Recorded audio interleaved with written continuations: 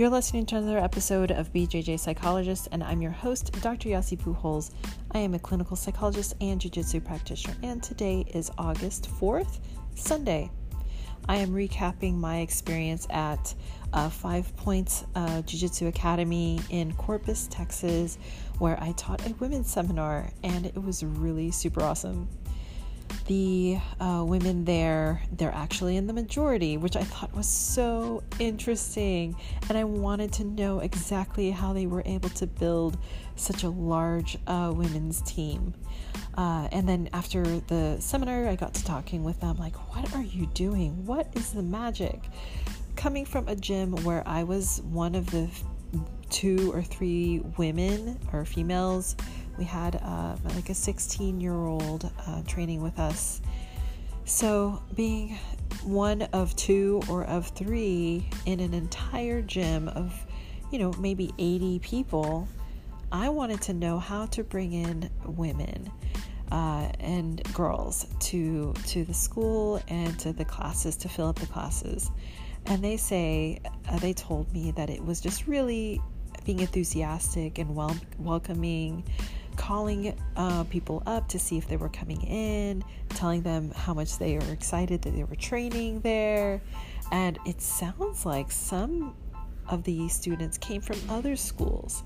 So they're all kind of building momentum and encouraging each other. And I really saw that across the board. They do things with each other outside. They have their social life, their social jiu-jitsu lifestyle going on. And it just felt really nice, and it was nice to see.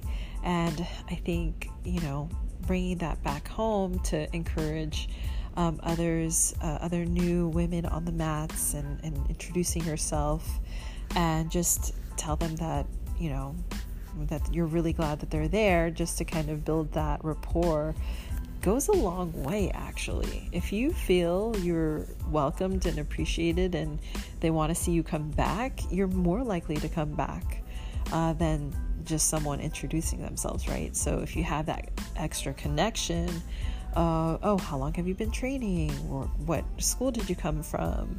Are you out of town? Oh, okay, what brings you into the area? Just having a little bit of chit chat, you can build a bond of creating that sense of welcome. I think I do a lot of that at Girls and Geese, because we get a lot of women who have never tried the sport before, and just kind of creating that wonderful welcoming atmosphere. So very important. And I think that's something that I took away with me today, is paying attention to the dynamic among the women in the school. And then how can I improve? How can I bring more women who want to try through the doors? And how to get them to stay? Because I think if you've been doing jiu-jitsu, it takes a little bit of time before it really sinks in, before you really start to understand and have fun. At the beginning, it's very stressful and anxiety-inducing, and you're driving to practice like, why am I coming back here? So we don't want to coddle them on the mats, but we want to definitely encourage them and to normalize their stressful experience of being a new jiu-jitsu white belt. These are all important things that people told me when I was first starting out, like keep coming back to class, just focus on the technique, everyone's been where you've been, the classic things that you can tell a person, right? So as far as the seminar goes, I really like the longer format. It allows me to get all the points across, teaching technique very slowly, so that everyone in the group can really absorb it before actually drilling it. Because I wouldn't want someone to drill improperly and get the technique ingrained from the get-go. So I like to kind of take time to explain why we have different positions and grips. And then we got a chance to have a little bit of a Q&A in between. I guess you would call it the intermission.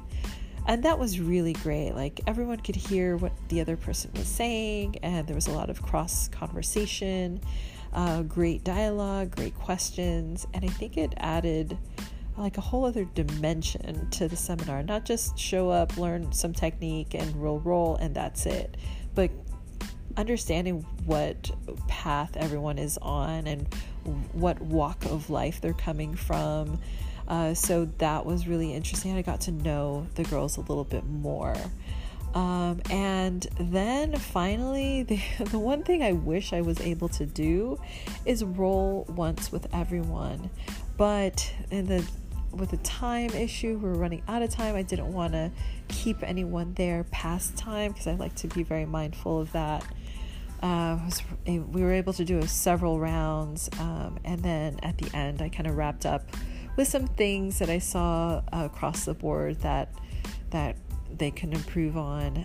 So like escaping and defending, kind of little basics, additions to their game, we will say. But yeah, it was just so much fun. And then we went to eat, and that was always a good time. And then, we had to wrap it up. We took all of our photos, and I'm just now catching up on Instagram with that. But if you want to check out some of the photos, you can go to the location page for 5 Points, and you can find the post that I've made with some pictures on Instagram, and that's at dr.yasi_fit. And now I am ready for a brand new week of intensive training as I'm nearing the end of this training camp. I've got like 3 more weeks for a whole bunch of us. So I'm wishing you all a good evening, a rest, full night, and then let's start Monday off really strong.